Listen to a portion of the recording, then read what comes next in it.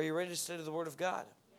Me too. This morning, we have the privilege and the honor of hearing from Pastor Marty Irwin. Now, Marty and I actually went to school together. We didn't know each other real well at ORU, but we were acquaintances, and I had a lot of respect for him there. And over the past year and a half or so of planting One Chapel and really getting to know him, that respect level has really gone down. And thank you. Thank you very much. He said it was mutual. So, no, actually, I can honestly tell you that it has done nothing but go up. And I really love Marty as a brother, and I'm so thankful for him and for Casey. And I can tell you from watching his life closely and being exposed to him that he is a man who loves God. He's a man who loves people. He loves the Word of God. He is an exceptional pastor.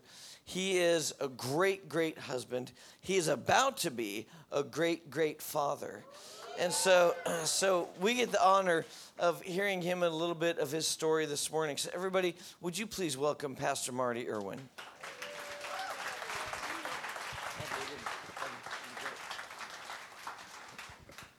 So I don't know about the great, great father part. We're gonna try it out. And if I need some help, I know who to call. It's all of you with 5 and 6 and 7 kids. You know, Ross has 5, Brent has 3, and their other brother, Brad, has 5. So there's 13 kids with these 3 boys from the Parsley family. So I'm going to start with 1 and see how that goes. Is that good? I want you to open your Bibles. I want you to go to 2 Timothy. And as you're turning there, I want to say something that would be pretty indulgent for me to say when I'm up here leading worship. And the reason it'd be indulgent is because it might feel like and seem like I'm trying to twist your arm into having an expression of worship that is bold and that is forward. But in all honesty, I do want to thank you for honoring God the way you do, for honoring God in your worship, for being the type of church that isn't afraid to unfold your arms as you sing songs like I Am Free. Because you know that that's not everywhere, that there's churches that, you know, the expression isn't necessarily there. The heart might be there, and I'm no judge of that, but I do love being in a church where the expression is there, right? Isn't it fun? It's fun to be in a place where we love on Jesus, not just in here, and it's not about how we feel, right? It wouldn't be worship if it was about how we feel. And so I just wanted to honor you. I wanted to thank you for the way you worship. And we're going to study today in 2 Timothy. I'm going to pray in just a moment. But before we do, I just kind of want to reflect on the series. We've been talking about this letter that Paul wrote to Timothy. It's the second one that he wrote to him. It's known as a pastoral letter or a pastoral epistle.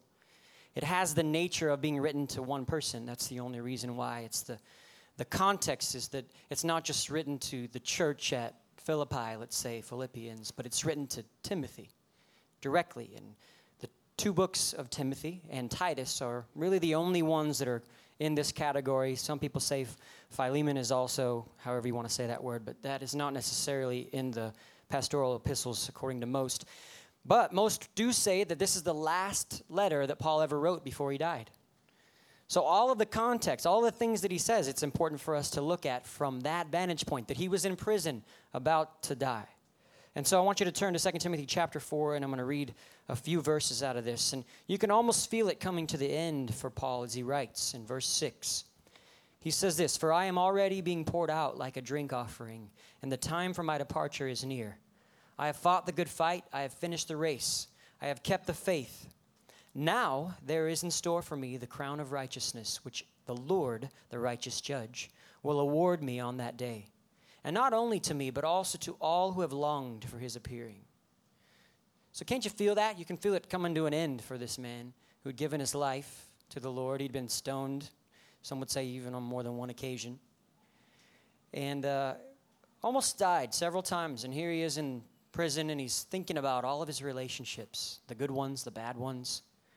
But the overarching theme of our study, as Pastor Brent has brought us a message, as Pastor Ross has brought us a couple, is in this thought. It's not so much about how we start, but how we finish. It's good news, right? It's not so much about how we start, but how we finish. So I'm going to do a bit of a thematic study, okay? I'm going to follow a thread that kind of goes through 2 Timothy. But before I do, I just want us to pray together. I want us to open our hearts to what the Lord would say to us. So let's just pray. Father, we ask that your words would be clear, that we would open our ears and our hearts to things you want to say to us, that this would be a message that prayerfully would change our lives, would change the way we act, would change the way we think, that we would heal from wounds and that we would move on and we'd continue to press into you, to finish this race. In Jesus' name. And everybody said? Amen. Well, turn to Matthew 22. And as you're going there, I'm going to ask you a fairly simple question. So you're going to Matthew 22, and here's the question for you. What makes you, you? Think about it for a minute. What makes you, you? What shapes your worldview, your purpose, your life goals? What molds your decisions and memories? What gives you your experiences in life? What makes you, you? Seems like a lofty question, and there's no way to really answer it. But, you know, I have a feeling that the artists would say, my environment, of course. When the world around me is full of color, I am truly alive. Zen. Peace, love, harmony, unicorns. You laugh, but you know people like this. These are the kind of people that they light 12 candles when the daylight is still right up above the sky and the sun is beaming down and they're baking cookies in the oven and nobody's there to eat them. It's about environment for them. My wife is like this. I'll come home and I'll be like, what's that smell? Oh, that's like minty cookies and ice cream and candles all mixed into one thing. And there's little lamps on and she's got them dimmed down and right to where they're about to turn off and they're just flickering. She's like, yeah, feels good in here. Wanted you to come home to a nice environment. And then there are the realist type. They would say, my choices make me me. I make them, and I deal with the consequences. Period. The end. Period. The end. I don't know. Which one is last? I don't know. I'm kind of that way. The numbers have to add up, right? But it's not our choices. It's not our environment. Here's what my suggestion is to you today. What makes you, you? Relationships. The people in your life. We are shaped by them, the good and the bad of them all. Aren't you glad that your relationship journey didn't end with your very first crush? Come on, go back there for a minute. Your very first crush. Some of you are like, it did. He's sitting right next to me. Well, for me, it would have been really weird because my first crush, her name was Kimmy, and I was 7, and she was hot. I don't know what hot was at 7, but, you know, she accepted me. She held my hand. You guys are thinking a 7-year-old holding a girl's hand. I was a complicated child.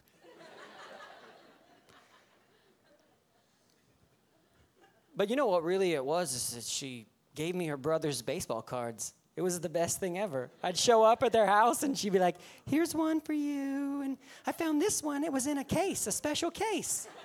Like, yes, this is great. She cut my hair once. Never again, but she cut my hair once right here in the back corner. She just cut a big spot out. But, man, I was in love with that girl. I was smitten by her. I let her cut my hair. I remember my mom, she's like, what happened to your hair? I said, Kimmy cut it. Do you like the haircut, Mama? Last time that ever happened. It's not so much about how we start in our relationships, but it's about how we finish. You know, Jesus also made much of relationships. So you're in Matthew 22 now, and I'm going to read a few verses. This is where one of the Pharisees, an expert in the law, is almost facetiously asking Jesus a question to see if he could stump him. It's verse 36 through 40. I'm going to read these. It says, Teacher, which is the greatest commandment in the law? You can almost see him looking down his nose at Jesus. But very honestly, Jesus replies and he says, love the Lord your God with all your heart and with all your soul and with all your mind. This is the first and greatest commandment. And the second is like it. Love your neighbor as yourself. All the law and the prophets hang on these two commandments. Jesus could have said anything here, right? He could have shut the man down and said, look, you ask me questions like I don't know the answers. But he didn't. He responded with honesty, with integrity, and immediately, and he said basically this: love God, love people. Everything else hangs on these two commandments. Life was never meant to be done alone, right? That's why we're here. Think about this for a moment. You're born into the world, right? You don't have any ambitions. You don't have goals. You don't have memories, really. You don't have any kind of place to set up that life means this. I mean, we do something on a vicious cycle. We eat, we sleep, and we poop. We eat, we sleep, and we poop again. And I just said that twice, 2 times. Poop, 3. Why do I do that? Stop. Marty has a problem.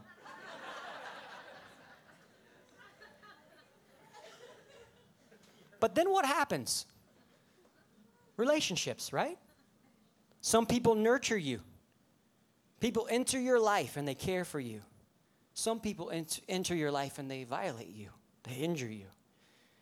People let you down and yet others pick you up. If you insert selfishness and pride and intolerance, relationships become super complicated. They can end abruptly. If you insert grace and forgiveness, then some relationships can last forever. They can start over for many. The fact is, the relationships are the fabric of this life. Love God, love people. So I'm going to open up 3 categories of people that make you you, and we're going to talk about each one, okay? The first one is the people that choose you. This is your family. And I'm going to lay them all out so you can see these categories. The second one is people that you choose. These are your role models. You might say these are also your mentors, but really not, because mentors fall into the next category, which is the people that choose you back, right? A role model could be somebody that doesn't even know you exist. Now, these obviously aren't cut and dry categories, okay? So go with me. As life unfolds, it's not this easy. Some people will be in one category at a time. Some people will move from one category to the next. Some people will fill all 3 categories, and then something happens and immediately they're not in any of them.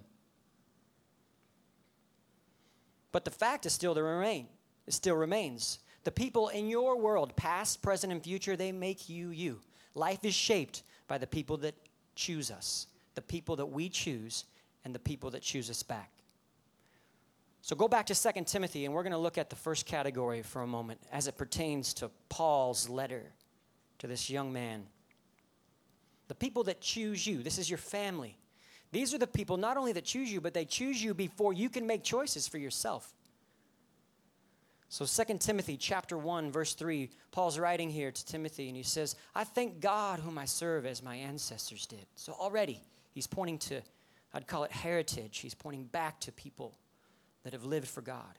He says, I thank God whom I serve as my ancestors did. With a clear conscience, as night and day, I constantly remember you in my prayers. Recalling your tears, I long to see you so that I may be filled with joy. And then in verse 5 it says, I'm reminded of your sincere faith, Timothy, which first lived in your grandmother Lois and in your mother Eunice, and I'm persuaded now lives in you also. Oh, how grateful many of us are for grandmas and moms, right? The influence they've had on our life. Paul was reflecting on this. He was saying, hey, Timothy, I want you to recognize that you've been gifted a heritage. The faith that lived in them that now lives in you. Did you know this? I studied this out this week, and it was something that I'd never seen before. Lois is referred to as a grandmother. In the Greek, that word is mammy. As we would spell it, would be M-A-M-M-Y. Did you know that in all 1,864 pages of this Bible, that is the only time that a woman is referred to as a grandma? Interesting, huh? Paul could have chosen anything. He could have said the mother of your mother. He could have tried to describe her as just a relative, descendant. But he chose grandma. Why? Because I think he was saying something in scriptures to all of us. It is important to have heritage. It is important to have heritage. Eunice, it's also a Greek name. It means good victory. It's a name derived from the Greek goddess of victory, and her name was Nike, like the shoe. Why is that important? It's not. It's just really cool. Right? Okay, I can see Timothy. Hey, guess what, man? My mom's name is Nike. Right there, like the shoe. Just do that.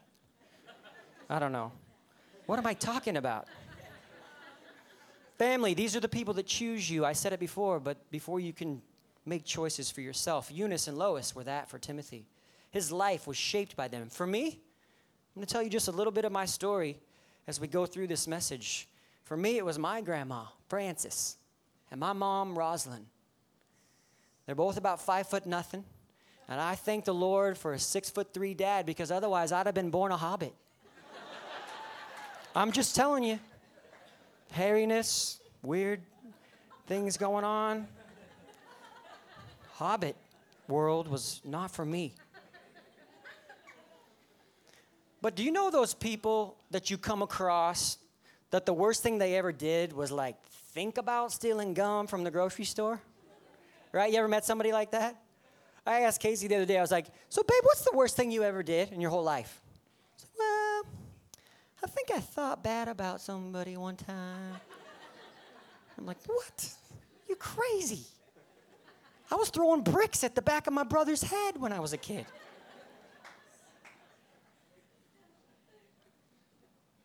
But in my story, I can now look back and be super grateful for the people that passed faith down to me. A mom that loved the Lord, a grandma that loved the Lord. But it wasn't always that way. I was a rough kid. I grew up in a home that was broken. We all did, right? I mean, I'm being honest. There's not broken home syndrome in some families and not in others. All of them are broken in some way. But I grew up in a home that was very disjointed. There are 5 divorces between my 2 parents. When I was 14, I moved out of my home.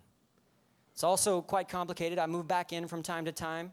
But I was a nomad. I lived life my way.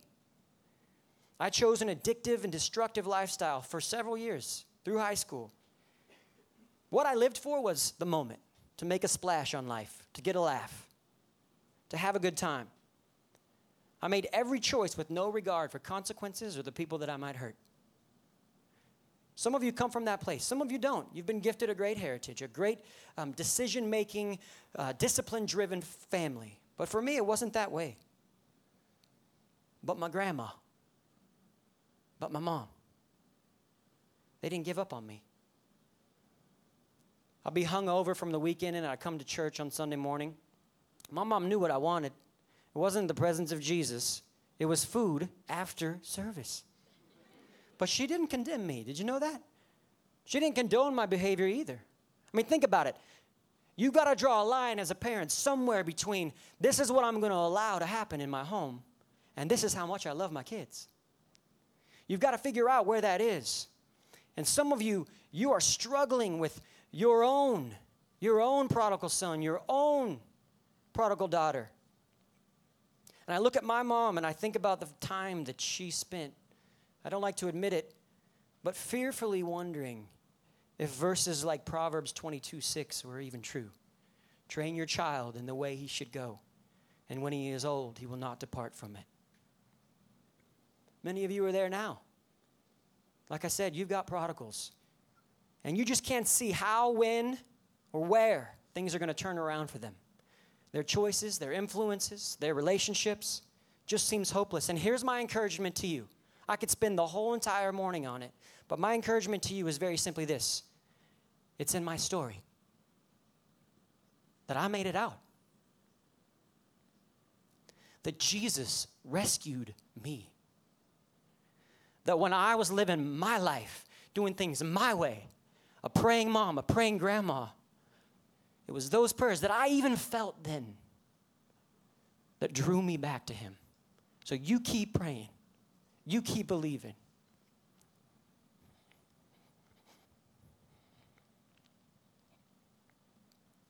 For Casey and I, this is quite the journey. We're about to have our first little daughter. Her name is going to be Isla Renee Irwin. And I was the guy who had determined I'm not having kids. No way, no how. Because if I have one like me, I'm in big trouble. I wanted to be in control, that same thing from my teenage years. But you know what the Lord revealed to me? It was said to me by a million people. But you know what he revealed to me? At the moment when I said, I'm not ready for this, and it was his timing. At the moment I said, I'm not ready, he said to me, nobody's ever ready. Kids are crazy. No book is going to teach you how to raise your kid. When he goes running out that door, you're going to have to go chase him. Parenting is a thing. It's something that we adapt to. We put people in our life that can help us, right? So I don't know what your heritage has been like. But you got to look past the people that have failed you and get to a place somehow that you can move on. Look at 1 Timothy. Go back into that book for a second, in chapter 5. Just one quick minute. 1 Timothy chapter 5. I'm going to read one verse here. It says, but if anyone does not provide for his relatives, this is 1 Timothy 5:8. But if anyone does not provide for his relatives, and especially for members of his household, he has denied the faith and is worse than an unbeliever. And especially for the members of his household. Why in the world did Paul say this to Timothy? Because he knew something. Family is hard to love. You know how to push their buttons. You know their faults and their failures, and you got to wake up next to them and smell their stinky breath. Right? When you're raising kids, you got to change their diapers. I'm not looking forward to that, y'all. That's crazy. Some of you in this room, you're cruel to me. You've been sending me pictures of your baby's dirty diaper. Saying, here's what you got to look forward to. Like, delete that mess. Make you change them.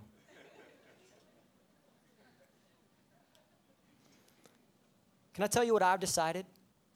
You can make this decision for yourself. But no matter what my upbringing was like, good or bad, I'm not going to run from it. I'm learning from it. I'm not going to rehash the same mistakes. I'm not going to fall into the same generational patterns.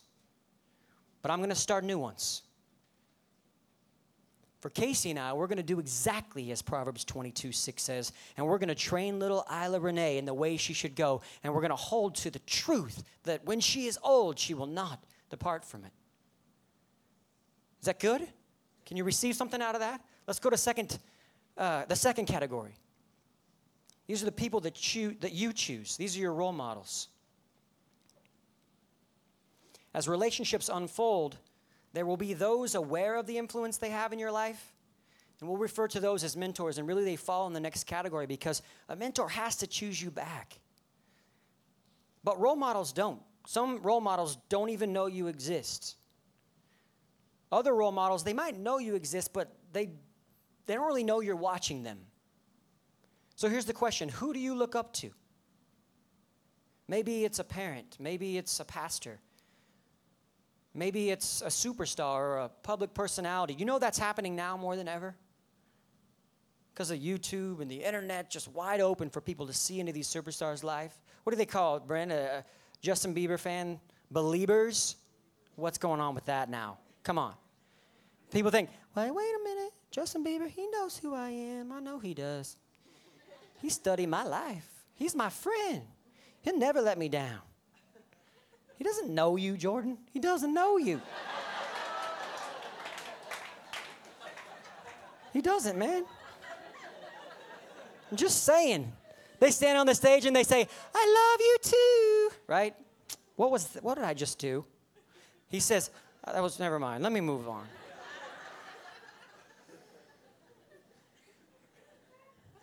So who was this? I got to bring this back. So who was this for Timothy? It was Paul. I'm going to suggest to you that before Paul ever really was in Timothy's life, before Paul selected Timothy, before he commissioned Timothy to go into ministry with him, I'll bet you Timothy was watching that man's life. Go to Acts chapter 16. I'm going to read a few verses here, but this is the second missionary journey. So follow me. There's been one missionary journey already with Paul. He was with Barnabas, and he's going to all these towns, and he's preaching the gospel, and he's watching the believers come up in their faith. But then on this second missionary journey, he's with Silas. And now here we are in Acts 16, and they are introduced to Timothy. It says in verse 1, Paul came to Derbe and then to Lystra, where a disciple named Timothy lived, whose mother was Jewish and a believer, but whose father was a Greek. The believers at Lystra and Iconium spoke well of him. Paul wanted to take him along the journey, so he circumcised him. Whoa, let's change. For pain tolerance, he commissioned him because of the Jews who lived in that area. For they all knew that his father was Greek.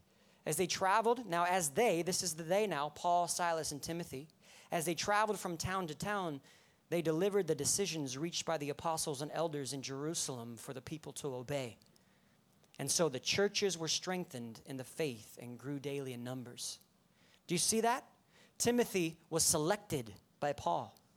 He was commissioned to go into ministry with him. But remember, we talked about that first journey that already happened. Did you know that when Paul and Barnabas came through Lystra, they went through on the way out, and they came through Lystra again on the way back? Timothy resided in that town. He lived there. So can't you just imagine Timothy sitting somewhere in a congregation listening to Paul preach, watching Paul walk and have conversations in the streets? He was an influencer. He was a role model to Timothy well before he even knew he existed.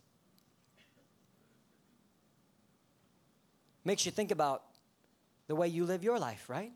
The way I live my life. You never know who's watching you. All the time.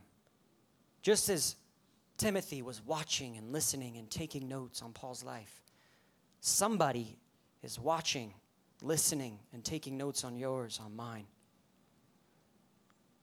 So who do you look up to? I'm going to ask you that a few times because I have a feeling that some of you don't know how to answer that question. These role model types of relationships often change as our ambitions change, right? As we grow up, they change. When I was 5, I wanted to be Batman. In fact, I was Batman. I'm not kidding. I mean, you know, Ross was up here like taking his shirt off, well, pulling the shirt back and Superman logo. Look, Batman didn't wear a t-shirt. Batman had a suit that would put itself on him. That dude was awesome. I had his underwear. I had his toothbrush. I slept in his sleeping bag. All of that was true when I was 5. But now, well, it's all still true, but I'm just saying, Batman he's legit. That dude knows what he's doing. Gotham City, strike back. No, I do want to tell you about a serious role model for me, and I'm going to do it simply because he's not here. But our pastor, Ross Parsley, was a role model for me well before I knew him. Most of you don't know it, but we didn't even meet until 3 years ago. But that man's old. He might look young, right? But he's old. He's been around. He's been a worship pastor for almost 20 years before he moved here. And now listen, there's a big gap between this hellion of a kid that struggled in his teenage years to I went to Oral Roberts University studying local church pastoral theology so that I could be a pastor in the local church. There's a big gap there, and you and I, we're going to have to go to coffee and talk about it because I don't have time to get into the whole story. But when I went to ORU, I was a human sponge for the things of God. I'd only been saved 1 year. And I went to Oral Roberts University. And if you ever go there and you go into like the different, prayer tower, you go into Christ Chapel, there's all these murals and these pictures. What do they call that? Where there's pictures everywhere. A mirage? What do they call that? A collage. Mirage, collage. Blah, blah. Tomato. Okay? There's this collage of pictures. And our pastor, he's all over that. He looks like 13 years old. But he's leading worship he's leading worship at Oral Roberts University, and he's going on these mission teams with musicians, and he's leading And then he moves to Colorado at New Life, and he's the worship pastor there. And I would go down to Dallas to these worship conferences, the National Worship Institute. I would go up to Colorado Springs, where Ross is this morning at New Life, and I would sit and I would listen to him preach. I would listen to him talk. And he's the one who taught me that my personal worship is the most important thing. That what I do in public and the worship that I present in a congregation has to be an overflow of my personal worship. He taught me how to raise up a team of worshipers that are artists. Well before I ever knew him, he was a role model in my life. Who do you look up to? I chose him. I chose Ross. It's kind of weird now to think about all the stars that aligned, right? And here we are doing ministry together, and there's such a kindred spirit amongst us. And he does correct me from time to time. I make errors, bonehead moves, but we share a camaraderie that really now I can look back on and say, man, you were speaking in my life about these things, and we share the common knowledge then of what we want to produce here. Who do you look up to? There are two polar camps in this discussion on role models, and I want to put them up on the screen so you can see this. There are those that are skeptics, and there are those that are fanatics, okay? So I have a feeling that some of you can't answer the question of who you look up to, but I'm going to define for you these two positions. The fanatics, they can't get enough of their role models. These are the type of people that usually don't have many real friends. They hide here in fanatic land. Their lives are out of balance. They care so much about people that don't even know they exist. Some people will even give their lives for them, right? You see those lines of people waiting 14 hours so that they can see Justin Bieber. And then there are the skeptics. And these are the people that don't think that having role models is even necessary. You know what the irony is? They don't have very many real friends either, because they're boring. They have no imagination or time to waste on such pettiness as to have role models. Can I suggest to you that I think we need to live somewhere in the balance, somewhere in the middle? And listen, I do believe that as I studied this week, the Lord gave me a word for us as One Chapel. And I'm going to read it to you. And it defines the balance of having role models in your life. So I want you to listen really closely with your ears wide open. Here it is. One Chapel, choose your role models wisely, but do choose them. Don't give up on having people in your life that you look up to, no matter how young or how old you might be.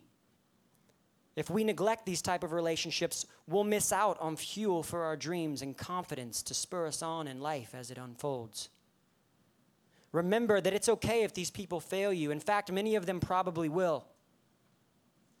So just chalk it up as humanness, learn from their mistakes, and press on. In the end, listen to this, we will all learn from experience, but it doesn't have to be our own. And lastly, make sure Jesus is your first and primary role model, because he's the only one that will never let you down. Is that good? Can you take that? Role models. Look, I don't care if you're 65. Have somebody that you're looking up to in your life. Those of you that are 16, pick them wisely. But do choose role models. You get to learn from their experiences. It's the beautiful thing about people that are in that category of our lives. Let's move on then to the third one. And these are the people that choose us back. I'd call this our community so that I can put it in an umbrella, but we talked about mentors also being able to be in this, people maybe that disciple you. But these are the people that choose you back. I think these are the most rewarding kind of relationships. They're also the most demanding. Even Jesus himself had trouble with this, you know. He chose 12 disciples. They chose him back. And then one denied him. One betrayed him. Couldn't he have chose differently? He was fully God, right? Fully man. He could have chose people that wouldn't even talk back to him. Wouldn't ask him any questions. Just follow me, man. I'm going that way. But he didn't. Why? Jesus knew that relationships are messy. And he wanted to demonstrate that he was willing to go through them for all of us. These people that choose you back kind of relationships are often the messiest. They are often the root of our most hurtful memories. Think about this. In a more and more individualistic society, with less and less marriage, there are fewer and fewer parents choosing to raise fewer and fewer kids. In turn, people are spending more and more and more time alone. Right? There's an epidemic of orphans in our world. But I think in the American culture, there's an epidemic of people with an orphan mindset. Right? They're companionless. They're going well into their 30s and 40s, and they've not found a partner to spend their life with. Hence the uprising of websites where you can find your mate. Right? The fatherless, all-time high. I can't imagine what my life would have been like if my father would have been around. And there's so many like it. Because the fact is that a marriage of 65 years, lifelong friends sharing memories over their retirement, a family that endures the test of time, a church that is full of people that are truly knit together, like the one in the book of Acts. These are the types of relationships that are rare. But when you find them, they're rarely broken. That's what I love about One Chapel. I love the relationships, the people that are knit together. So who was this for Timothy? His community. Like I said before, we could put Paul here because he obviously chose him. In fact, did you know that Paul refers to Timothy as his son several times? My son in the faith, dear son. But on a community level, I think, and as you read Scripture, you'll see that the church at Ephesus was Timothy's community. The Ephesian people are the people that he kept retreating to, that he kept going back to. If you read through Acts, Timothy will go out, he'll do some ministry, and he comes back to Ephesus. This was his community. These were the people that chose him back. And listen, I know it's an elementary parallel, but it's true for me, it's real for me. I could only picture it this way. In my life, it's you. It's One Chapel. How great are the stories of the people that attend this church, of where they came from? 20 months into it, the lives that have been changed and touched, and your families being joined to other families. It's a powerful thing. For Casey and I, it wasn't an easy deal. You know, Pastor Ross is coming out with a book here in a few weeks, July 1st, and he talks a little bit about my story. And I don't have a whole lot of time to go into it, but I learned some hard lessons about community when I moved here. You see, even after I surrendered my life to the Lord, that same stubborn rebellion that I dealt with as a teenager kept coming back around for me. I could never really shake it. It was the fact that I was living for Jesus, but I was in control of my life. I always thought the grass would be greener on the other side, right? I always felt like we could never find our community, that we could never settle somewhere. Just never felt home.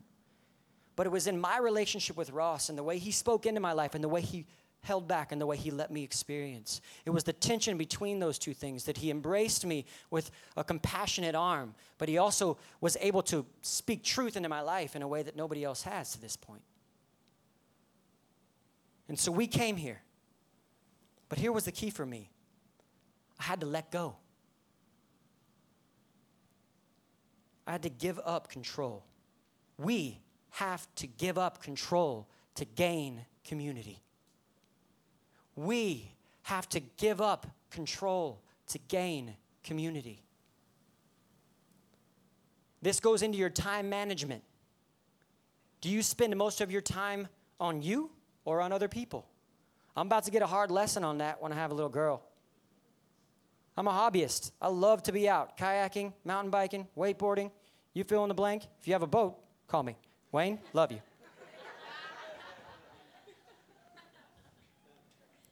I'll put gas in it for real. Somebody won't let me, though. But that's the reality, right?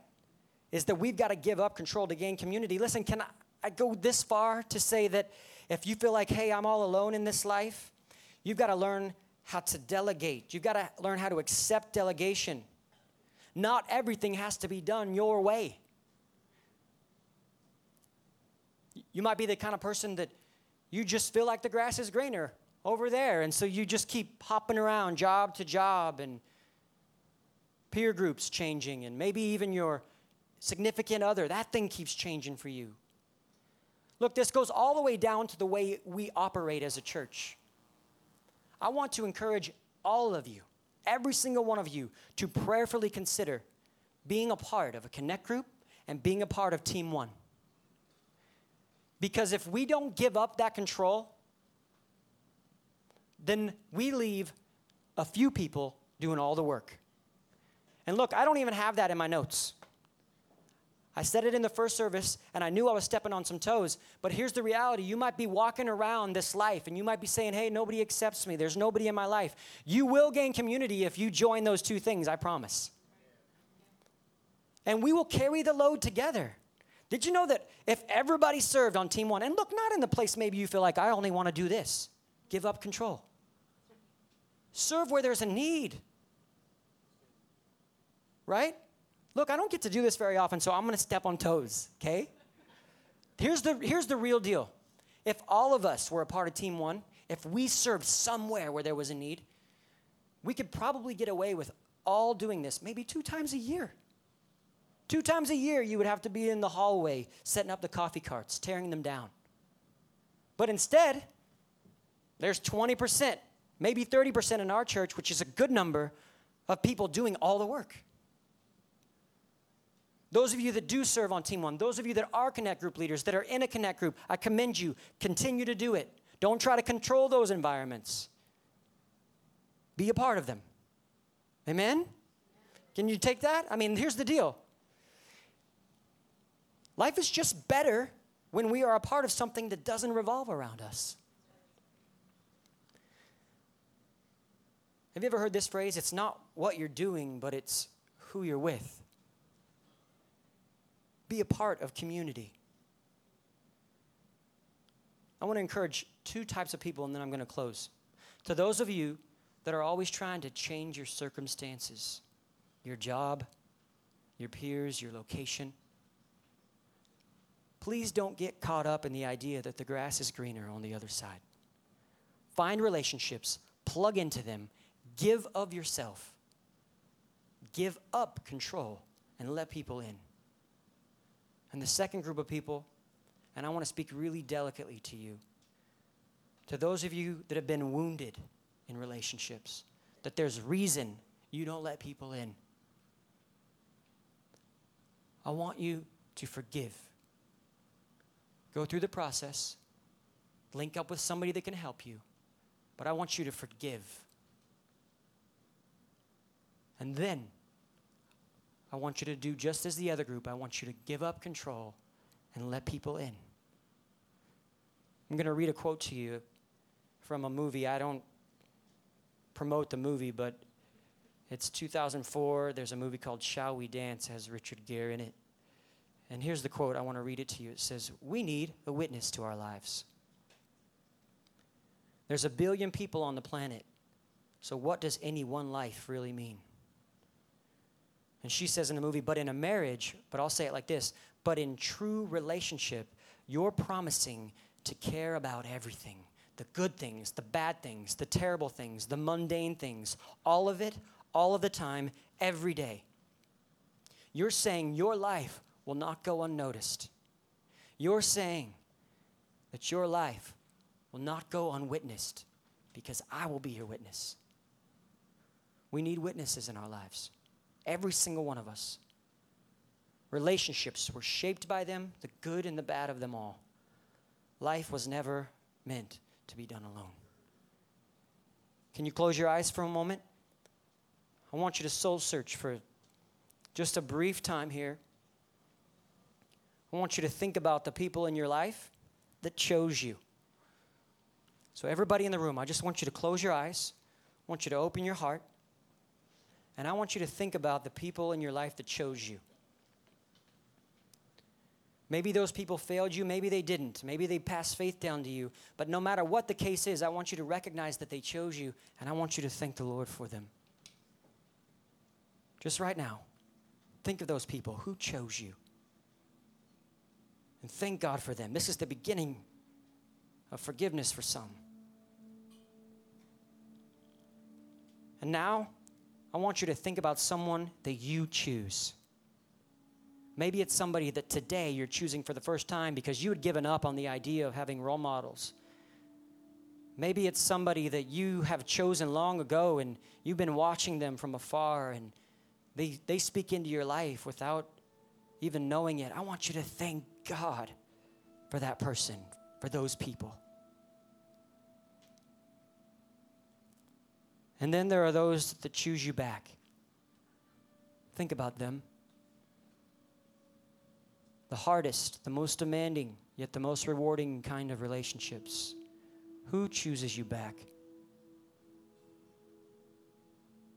And now with every head bowed, every eye closed,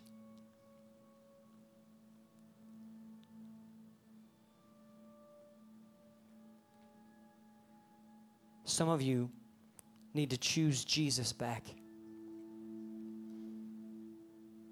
Maybe you've never let him in. He's not been your Lord and Savior, and you hear me up here talking about him, and you want to surrender your life to him today. Maybe you just need to come back to him again. Can I tell you that he chose you? Jeremiah 1:5, before I even formed you in your mother's womb, I knew you. He chose you. We just got to choose him back. So all over the room, with every head bowed, every eye closed, I want you to shoot your hand up in the air if today you want to make a decision to choose him back. Come on, just lift your hand up. I see that hand over there. I see that hand. Come on, your heart's beating out of your chest. You know you need to choose Jesus. You know you need to give up control. This is just a public display. That's all it is. I see those hands. Anybody else? Okay, One Chapel, you can put those hands down right now. I just want us all to pray a simple prayer. I want you to repeat it after me. Say, Dear Jesus, I surrender. Say, Dear Jesus, I surrender. I give everything to you. My life is not my own. I repent and I turn to you. Jesus, come into my heart. Make me a new creation.